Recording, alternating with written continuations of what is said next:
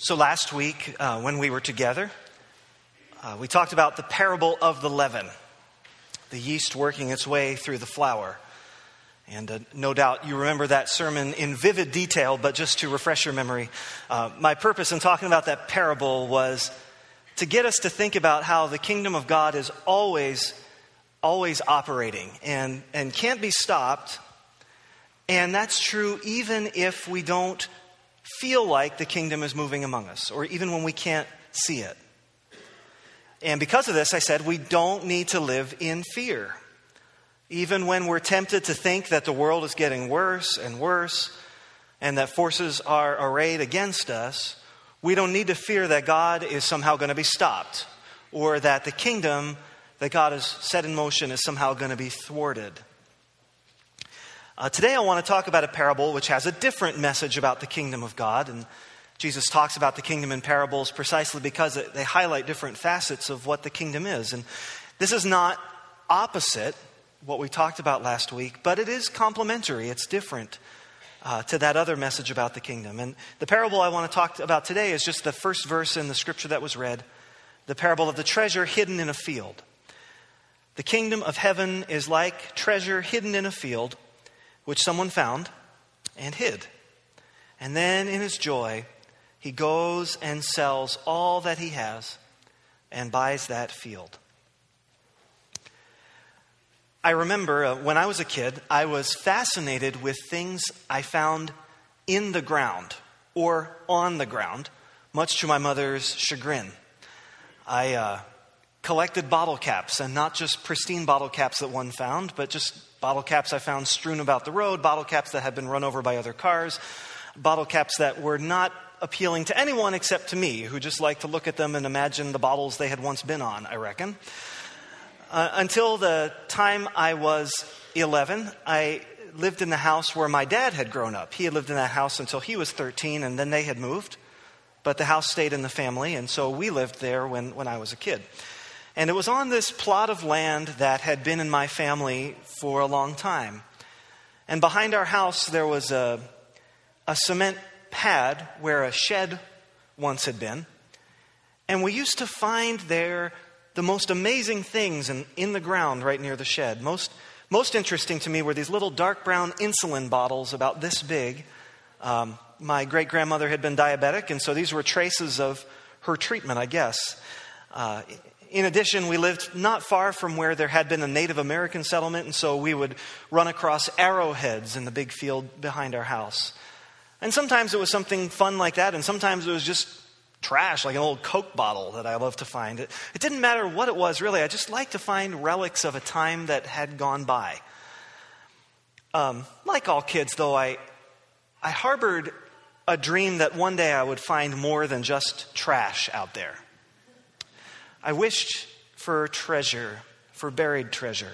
I love to read stories of kids who had found buried treasure. And believe it or not, my noble homeland, New Jersey, is historically thought to have a lot of buried treasure on it. Captain William Kidd, the 17th century notorious pirate, spent a lot of time in New Jersey, and many of the beach towns along the ocean in New Jersey are rumored to be the site of Captain Kidd's buried treasure. In fact, Wildwood, one of those towns, has a Captain Kidd weekend, a pirate weekend every summer where everyone dresses up as pirates and the kids look around and try to find the buried treasure. I loved the thought of finding treasure where I was. And I loved the thought of somehow, getting rich quick, of finding something valuable, of kind of beating the odds. I realized as I was writing this out that the idea of beating the odds and making a quick buck might just be a New Jersey thing. I don't know. But I know that the allure of finding buried treasure is wider than just us kids who grew up in New Jersey. Every kid, I think, is fascinated in some way with the idea of finding buried treasure, of being the one kid to get lucky to strike it rich. I was thinking more broadly, actually. It's funny to think back to when I was a kid and the way in which life when you're a child is just pervaded with this sense of adventure. Right? You don't go outside just to play, but when I went outside, there was like a world to be discovered, and I wasn't ever sure when I went out which world it was that I would discover. I might reenact the football game I had just seen on TV by myself. And so there's me, and then there's 21 other imaginary people playing football, but they were real to me, you know. Maybe I'd find buried treasure, or maybe I would get down on my knees and just look at a caterpillar, right? And just watch the caterpillar and soon find myself having a sort of communion with the caterpillar. Sure that I knew the caterpillar's life story. Sure that I knew where it was going from and where it was going to and who it was going to see when it got there.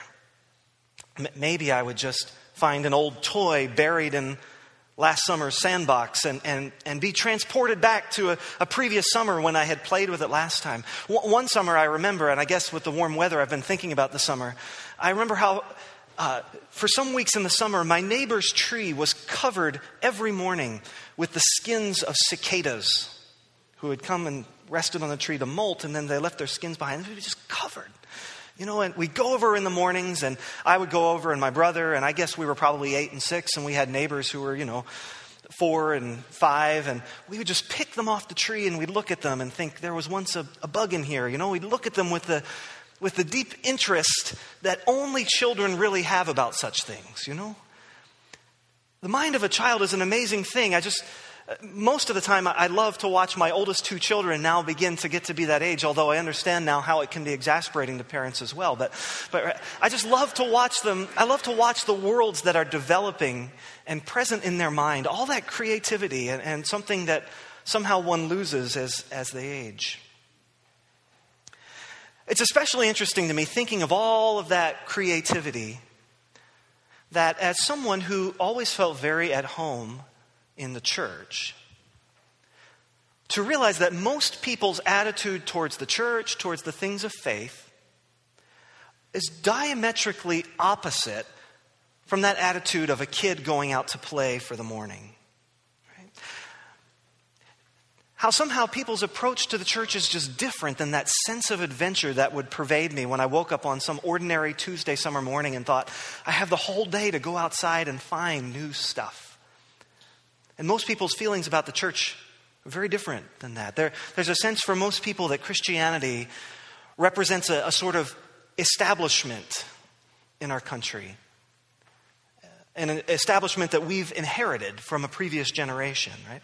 Christianity is about behaving a certain way. It is about maintaining decorum. It is about primarily restraining and channeling our inner impulses, not giving them free rein like a kid on a Tuesday morning exploring outside. It's primarily about disciplining ourselves, not about increasing our creativity. At its worst, it's mostly about telling me what kind of fun I'm not allowed to have, what kind of food I'm not allowed to eat, what kind of beverages I'm not allowed to drink, and how much money I'm not allowed to spend on myself. For many people in our country, Christianity is something we feel we've inherited from a previous generation, and primarily something that we're afraid of losing before we pass it on to the next generation. And so, as such, it's essentially something conservative. And I don't mean that in a political sense, but it's something we've been given that we're trying to conserve and preserve and pass on. Because of this, perhaps, I think we tend to live fearfully as Christians that we're going to drop the ball, as it were. Afraid that our rights as Christians are going to be taken away on our watch. Afraid that our cultural advantages and dominance as Christians might be taken away on our watch. And so the result is that most people think of Christianity as something entrusted to us that we have and need to protect, not something that we can go out and find. And that's what makes this parable so interesting to me. And the first thing I want you to notice in it is the way it talks about the kingdom as buried treasure. Right? The kingdom of heaven is more the stuff of a kid going out on a lazy summer Tuesday morning with a wild imagination than it is the stuff of proper adults protecting positions of power. Imagine for a second that you are doing renovations in your home and you tear out a wall, and there, hidden in the wall, is a suitcase full of money. And that money is old enough that, of course, it's worth far more as collectible than it is as currency. It's worth more even than what's printed on the paper. Can you imagine the feeling that you'd have? Right? You would feel lucky, of course, but you wouldn't just feel lucky, you'd feel giddy, right? I realize this is kind of a Houghton thing, but of course we live in Al and Esther Smith's old house. And when I was installing a fan, I found a gospel tract up in the insulation. It's not exactly like that, right? But that's more typically what you would find in Houghton, I reckon. But I don't reckon they had suitcases full of money, but I'll talk with Charlie and Audrey and see if they're that sort. But if I found a suitcase full of money, I wouldn't just feel like, yay, a lot of money, but I'd feel like, how did this find me? This is the kind of stuff you read about in the newspapers. This is the kind of stuff that shows up on the last 2 minutes of a local newscast. You know, local man finds suitcase full of money. This happened here to me in Houghton? That's what Jesus says the kingdom of heaven is. A person who suddenly, through no fault of their own, is just minding their own business and suddenly stumbles on the most amazing riches they have ever seen. Maybe this should give us a clue about why Jesus talks about being like children to enter the kingdom, because only kids would think it's even possible to stumble upon something so great on an ordinary Tuesday morning. But there it is, right in front of you, the kingdom of heaven, a treasure. How far removed is this from the way our culture understands Christianity? How far removed is this from the way that you understand Christianity? Right? The culture out there, I expect to misunderstand the faith, but we often choose to view the faith primarily in terms of our own responsibilities. And we probably do that, I have a hunch, because we like feeling like we're responsible for our own salvation. But that's another sermon for another time. Jesus' first point here is that the kingdom of heaven is first and foremost a gift beyond our wildest imaginations, and there's nothing at all that we can do to earn it. It's not like this parable tells us that this guy is a treasure hunter or anything. He's just a guy out working in a field when all of a sudden the shovel hits a dusty old chest, which turns out to be filled with Spanish doubloons. I mean, how long is it since you've considered what a privilege it is to have stumbled on this treasure in your life? I confess that most of the time when I wake up on Sunday morning, I do so primarily thinking about my responsibilities at church for the day, whether I'm on staff as I was this past year or even before that. This morning was one of those kind of mornings for me. We have a 3-week-old, Gabriel, at home. Gabriel did not want to go to sleep last night. Finally, I got him to go to sleep. We were watching Sports Center, and I went upstairs about 12:45, tucked him in. 3 o'clock, he cried, got up, changed the diaper, hand off to mommy, went back to sleep. 6:15, cried, in come the other kids. Man, I was so tired this morning, and I thought to myself, I have nothing left in the tank this morning. What morning is it? Please be Saturday, right? But it wasn't Saturday, right? It was Sunday, and not just any Sunday, a Sunday when I had to get up and preach the word of the Lord. And I thought, I didn't feel like I'd hit a treasure in a wall or in the ground. I felt exhausted, and I thought, how am I going to meet my responsibility for the morning? And this parable reminds me, right? My attitude needs adjustment when I think that way. When I get up on Sunday morning, this parable says, you're going to a treasure chamber, a vast underground room that not everybody discovers, but it's filled with truth and riches that other people just don't get to see sometimes, right? The kingdom of heaven is like buried treasure. Second, notice what the man who finds the treasure does. As soon as he pulls that treasure chest up out of the ground, the first thing he does is to look around to make sure that no one else is watching. And then quickly and quietly, he puts that treasure chest back in the ground and he covers it over with dirt and he creeps away like nothing has ever happened. And he goes home and he empties his piggy bank and he realizes he has nowhere near enough money to buy that field. So he looks over at his TV and he says, I don't need TV. So he sells it and he realizes he's still short. And he looks over at his bed and he says, I can sleep on the floor. He sells his bed and he's still short. So he looks over and he sees his dog and he says, do I need it? I can't sell my dog. So he looks around and he empties out everything else, his furniture, his rug, his tables, his chairs, everything. And finally he has enough to buy that field, and he runs down and he says, I hope that guy hasn't sold the field yet. And he hasn't, and he buys it just to get that treasure. Last week we talked about how the kingdom of God is always at work. It's behind the scenes sometimes, it's hidden sometimes, but it's always working. But here, though, I want you to see that the kingdom of God is something to be seized when you see it. It's something that we need to take definitive action to secure, and we need to choose to involve ourselves with the kingdom of God, whatever inconvenience that may pose to the rest of our lives, because of the promise of that great treasure. Now again, I realize that I'm preaching to the choir, and so this is the way that we're accustomed to thinking. Or maybe I should say it this way. This is the way we're accustomed to knowing we're supposed to think. And so we can process this in our heads. Yes, this is how I'm going to view the kingdom of heaven. But practically, day in, day out, I don't know if we always view the kingdom of heaven as a treasure to be seized rather than a set of responsibilities to which we have to tend. I invite you to think about Exhibit A, that nagging feeling you have that you really should get involved with a small group at church, but it's a big time commitment. Or Exhibit B, the feeling that you have that you should do some kind of missions thing this summer, maybe a short-term missions trip. I don't know, but there's only 14 weeks between Memorial Day and Labor Day. I counted them, that's true. And you don't want to take one of them to do that, not to mention the vacation time you'd have to take from work. I don't know. Or maybe you feel like Exhibit C. I really should get involved with Wellspring Ministries, but I don't really know the people involved, and I'd have to take so much time to get to know new people, and there's already so many good people in Houghton that I don't know. It's just a lot of work. Now, please hear me. Hear my heart. I'm not trying to browbeat you into doing those things. Sermons often degenerate into browbeating. That's not what I'm trying to do.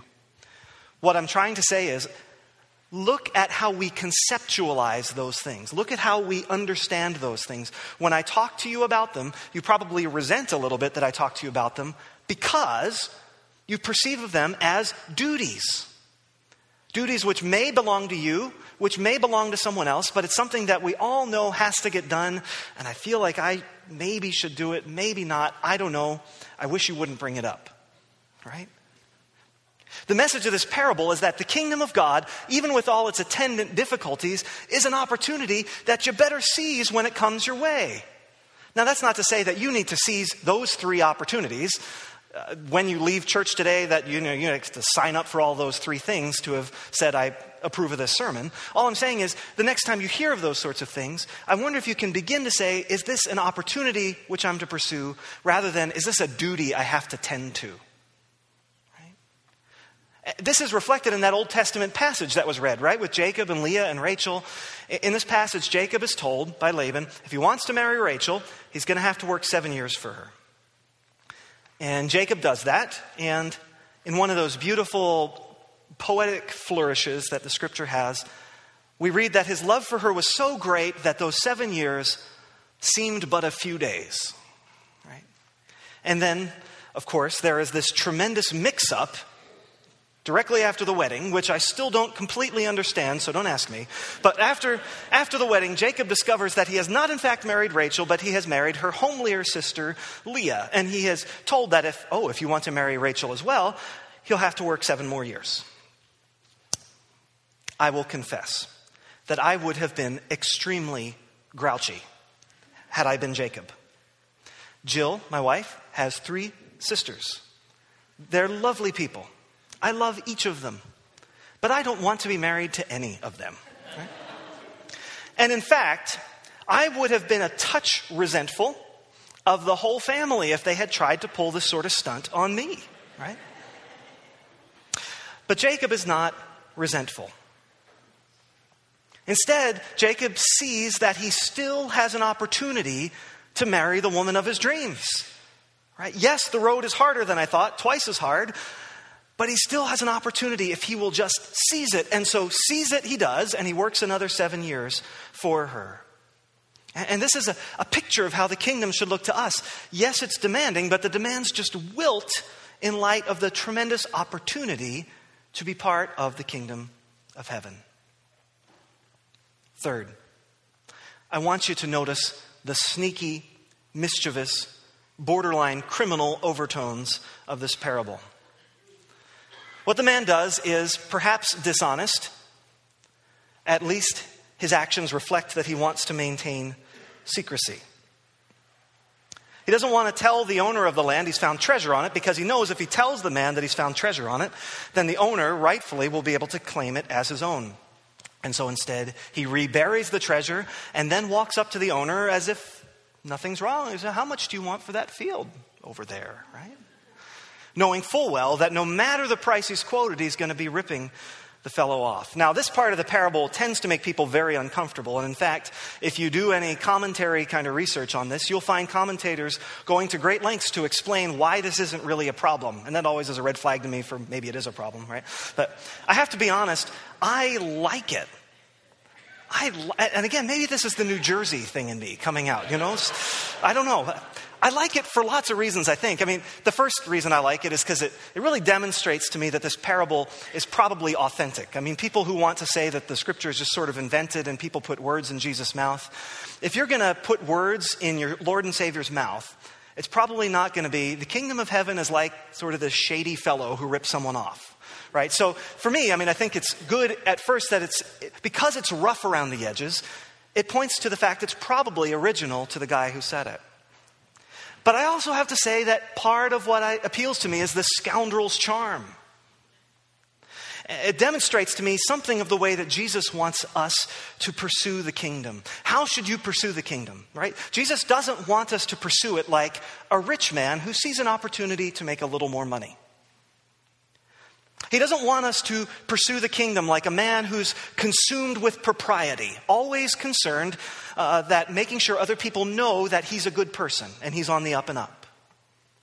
He doesn't even want us to pursue the kingdom like people who are consumed with moral dilemmas. Is this right or isn't it? Maybe I should do it, maybe I shouldn't.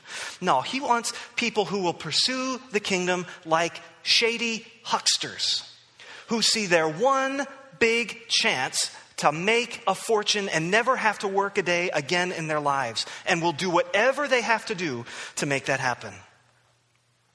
Does that mean he wants us to be deceitful in our interactions with each other? I don't think so. I think that would make a mockery of the rest of the Gospels. But I think Jesus is looking for people with that spirit, people who see the kingdom and are so convinced that what he's saying really does have the secret to abundant life here and eternal life there, that they're going to chase it no matter the consequences, no matter the difficulty, no matter the dilemma, no matter what it looks like to the rest of the world. File this among things you never thought you would hear at church. I wonder if we have enough shady hucksters in this room. We don't really, of course, need shady hucksters, but we can find it difficult to pursue the kingdom with that sort of wild abandon. That's part of living in a community like ours, where we're surrounded by Christians, and sometimes we fear not looking Christian enough, right? So the old joke about how do you know, a Wesleyan doesn't recognize Catholic baptism, but Wesleyans don't recognize other Wesleyans in the liquor store. There's that, right? We don't want to appear not Christian enough. But we also don't want to appear too Christian, right? We don't want other people around us to feel judged. And so sometimes we sort of round off the edges of our faith so that other people don't feel imposed upon by our piety.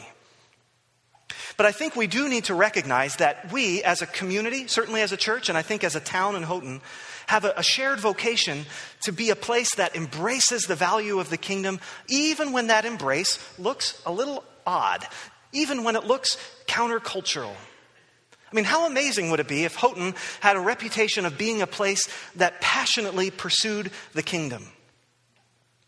That had a drive to feed the hungry, even if the way we did it was a little strange. A drive to care for the body and the soul, even when other people didn't understand what we were doing. A drive to build the kingdom community where everyone can know Christ's love, even when others might not understand it.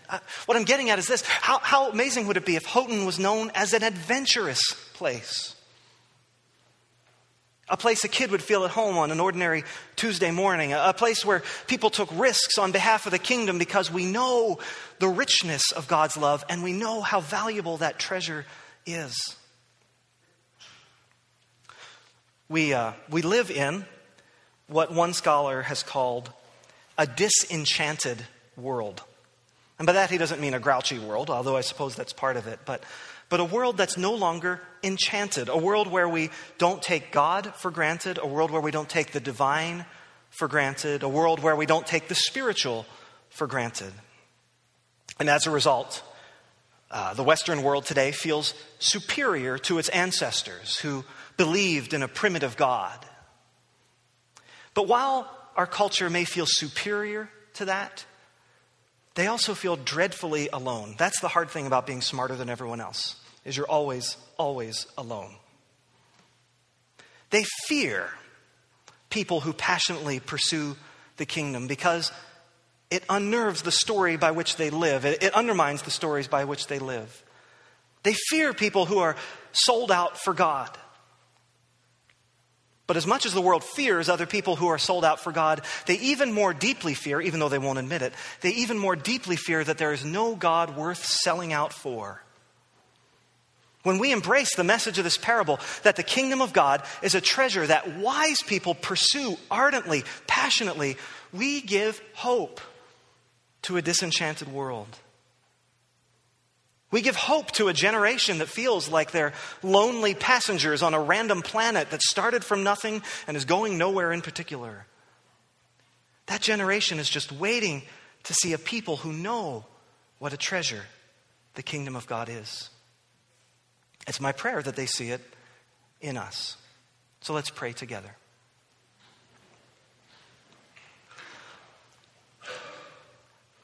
God, how strange it is to imagine that this morning we've gathered not just in this room, but that this place is a treasure chamber.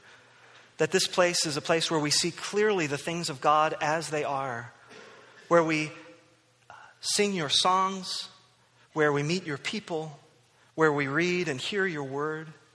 God, thank you for the treasure that this is and the way that it points us towards true and abundant life. God, we pray that you would give us the spirit of this man.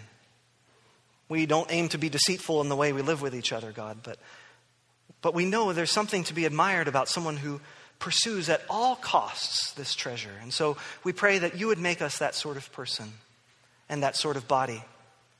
We pray that other people would look at us and see there is a group of people who knows the treasure they've been given and live out of that love lives that are fearless and bold and powerful. We know this can happen only by the power of your Spirit, so we pray through that power and in the name of Jesus. Amen.